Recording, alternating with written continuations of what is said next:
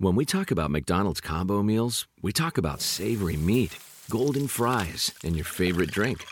Now, the combo meals just got crispy, juicy, and tender with the new Crispy Chicken Sandwich Combo. And you have to try it. Get a classic or spicy crispy chicken sandwich with medium fries and a medium soft drink like Sprite for only $6. Promotion pricing may be lower than meal pricing. Cannot be combined with any other offer. Ba-da-ba-ba-ba.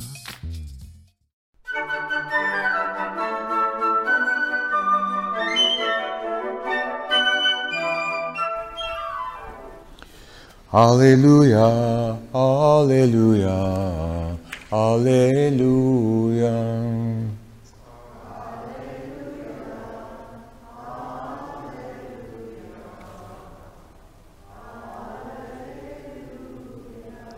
Receive the word of God, not as the word of people, but as it truly is, the word of God. Hallelujah. Hallelujah. Hallelujah. The Lord be with you. A reading from the Holy Gospel according to Matthew. Some Pharisees approached Jesus and tested him, saying, "Is it lawful for a man to divorce his wife in any case whatever?" Jesus said in reply, "Have you not read that from the beginning the Creator made them male and female? And then said, for this reason a man shall leave his father and mother and be joined to his wife, and the two shall become one flesh. So they are no longer two, but one flesh. Therefore what God has joined together, no man must separate." They said to him, "Then why did Moses command that the man give the woman a bill of divorce and dismiss her?" He said to them, "Because of the hardness of your hearts. Moses allowed you to divorce your wives, but from the beginning it was not so. I say to you, whoever divorces his wife, unless the marriage is unlawful, then marries another, commits adultery." His disciples said to him, "If that is the case, Lord, of a man with his wife, is it better not to marry?" Jesus answered, Not all can accept the word, but only those to whom it is granted. Some are incapable of marriage because they were born so. Some because they were made so by others. Some because they have renounced marriage. Some others for the sake of the kingdom. Whoever can accept this ought to accept it. The Gospel of the Lord Jesus Christ.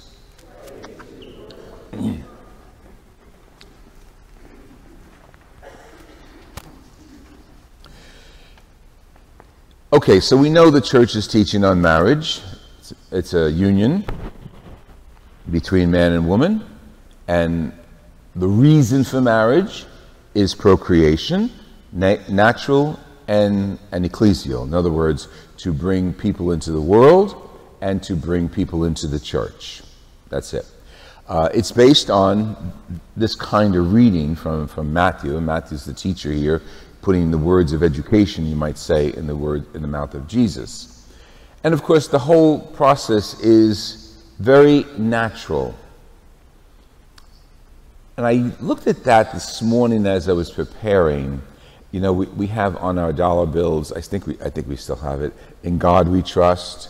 Well, the responsorial psalm could have very well have been, "In God We Trust," both for the reading from Joshua and this reading from Matthew. Why do I say that? It's through nature that God communicates his will to us. I mean, we're not in charge, we're just part of nature. God revealed creation, revealed the oceans and the seas, eventually he revealed people. We're not doing history or biology, so wherever they started, God put them there. Whether it's through Darwinian, natural causes, doesn't matter, that's not our business right now. But God is the summit and the root of all that is in nature. He's the creator. God, out of nothing, created. That's the idea of creation. So in the course of time, God decides to choose one particular people, that will be his people. He did this during the time, like I say he, I shouldn't even say he in reference to God, I just say God because, we call him Father, Jesus taught us that, but God is God, no gender. So God creates all the people in the world and focuses on one group of Semites. We eventually call them the Hapiru, they were mountain people, and eventually the Hebrews, and eventually the Israelites. God focuses on them. During the time when all of the subsequent tribes at that time in the Middle East had different gods. A god for water, a god for power, a god for this, a god for that. That was not unusual. Eventually that became the Greco-Roman mythology as well. But God focuses on this one group of people that he wants to make his own. And I think he does it through nature, through natural resources. Today we heard this section from Joshua. I met a nice person yesterday at Light of Christ, little kid. And he, I don't know what his nickname was, like Jess. I said, oh, is that short for Jesse? He says, no, Joshua. I said, whoa, that's quite a leap. And then his father was Joshua too, so they guessed the kid. And I hadn't heard that name in a long time, so 2 days in a row I hear Joshua. So anyway, so Joshua gives us an overview of what he believes is God's will. Now that's what we do too. As a church, we look to the signs of the times and we try to discern God's will for us and for people. When we see people in trouble, we discern that as a sign of the time. We should assist, whether through charity, because of floods, or poverty, food. That's how we understand God's will. And that takes prayer and patience. So Joshua did the same thing. And what he does is he recalls what we would call a migration of the Hapiru people. The people of Israel had not been called that yet, slowly coming over to the Palestinian area. And on their way, they came in contact with little tribes. And the lector read every one of their names very clearly and very eloquently. Congratulations. I don't see them all here, but the Jebusites, the Amorites, and all of those tribes. There were tribes. I don't know how big, but there were tribes. But so were the Hapiru, a tribe. So they came across, and as they were going, don't forget, they're following inspiration. God told us to go to that land under Abraham and through the leadership of Moses. Go there. So eventually they get there. I'm not going to do the whole history of the Jewish migration, but they migrate. We'd like to see, they all got in the boat, they all got in a truck, and they all went over, and here we are, we found this land. That's not the way it happened. They emigrated little by little, and in their emigration toward the Holy Land, to the Promised Land, they came into battles with people. And through those battles, God says, I took care of you. Nature, they won the battles. As they win the battles, they look back to God and say, oh, God gave us the power. God watched us. And that whole reading, just go back tonight and read it and read the psalm that goes with it. You see how Joshua is depicting nature, natural events, and here it's war, which is so unnatural, but this is how our history started. Natural events, coming in contact, winning the people, coming in contact, winning the land, and then the land is ours. And God even says, through the inspiration of Joshua, you have a land that you didn't till, and you're going to get fertile crops from it. You have a land that is built as a city, and you did nothing to create the architecture of that city. And the metaphor goes on. I want to focus on the fact that God takes nature, gives it to us, and it's up to us to act through nature to respond to God. And we have to always act, and Jesus is our guide, with justice and love and patience. Now we go to the New Testament and this great reading on marriage. Through nature, female, male, come together. Through nature, male and female. This is not Middle Ages. They're not promised like as dowries, a woman to a man and to unite kingdoms. That was then. This is now. But still, that was the natural way, even then, to promise this girl to that guy, even though sometimes they were 12 years old, the promise in order to unite kingdoms. It was a natural way to do it then, a politically natural way to do it then. Now, we have something called love. We didn't create it, it's been going on for centuries. But now we say, well, love is the natural draw between man and woman. Okay, so we got that emotional connection.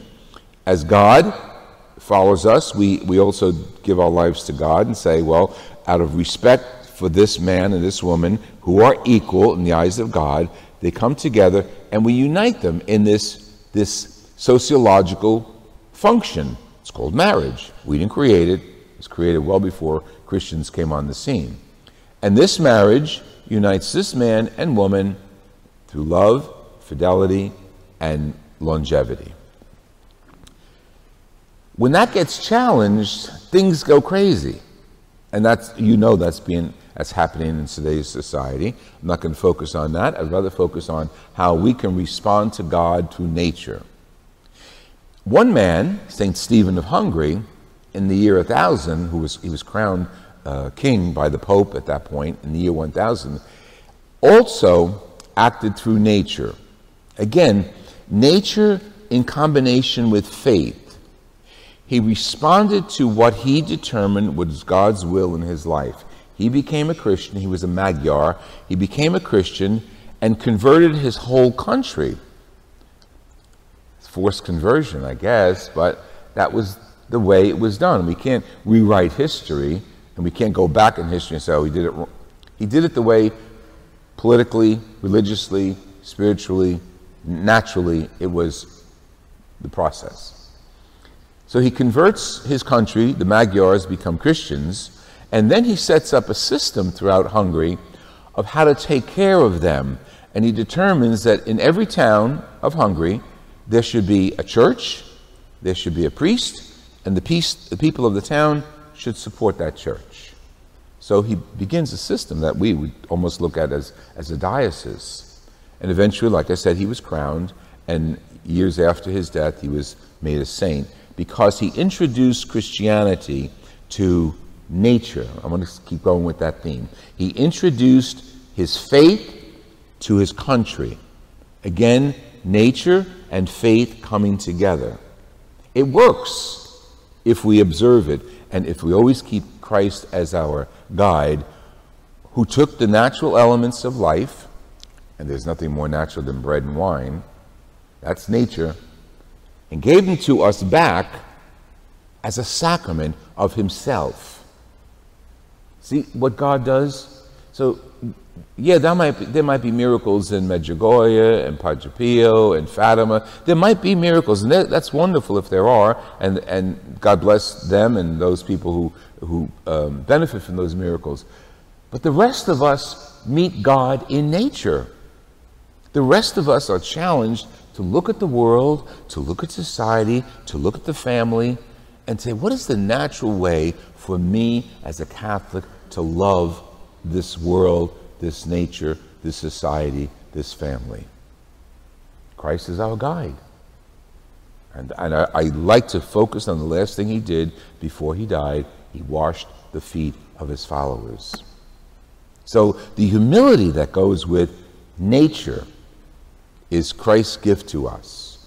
So we can enhance nature. We can enhance the role of marriage, the role of society, the role of justice, the role of the poverty, by imposing on those natural things our faith, which means, in the words of Jesus, love.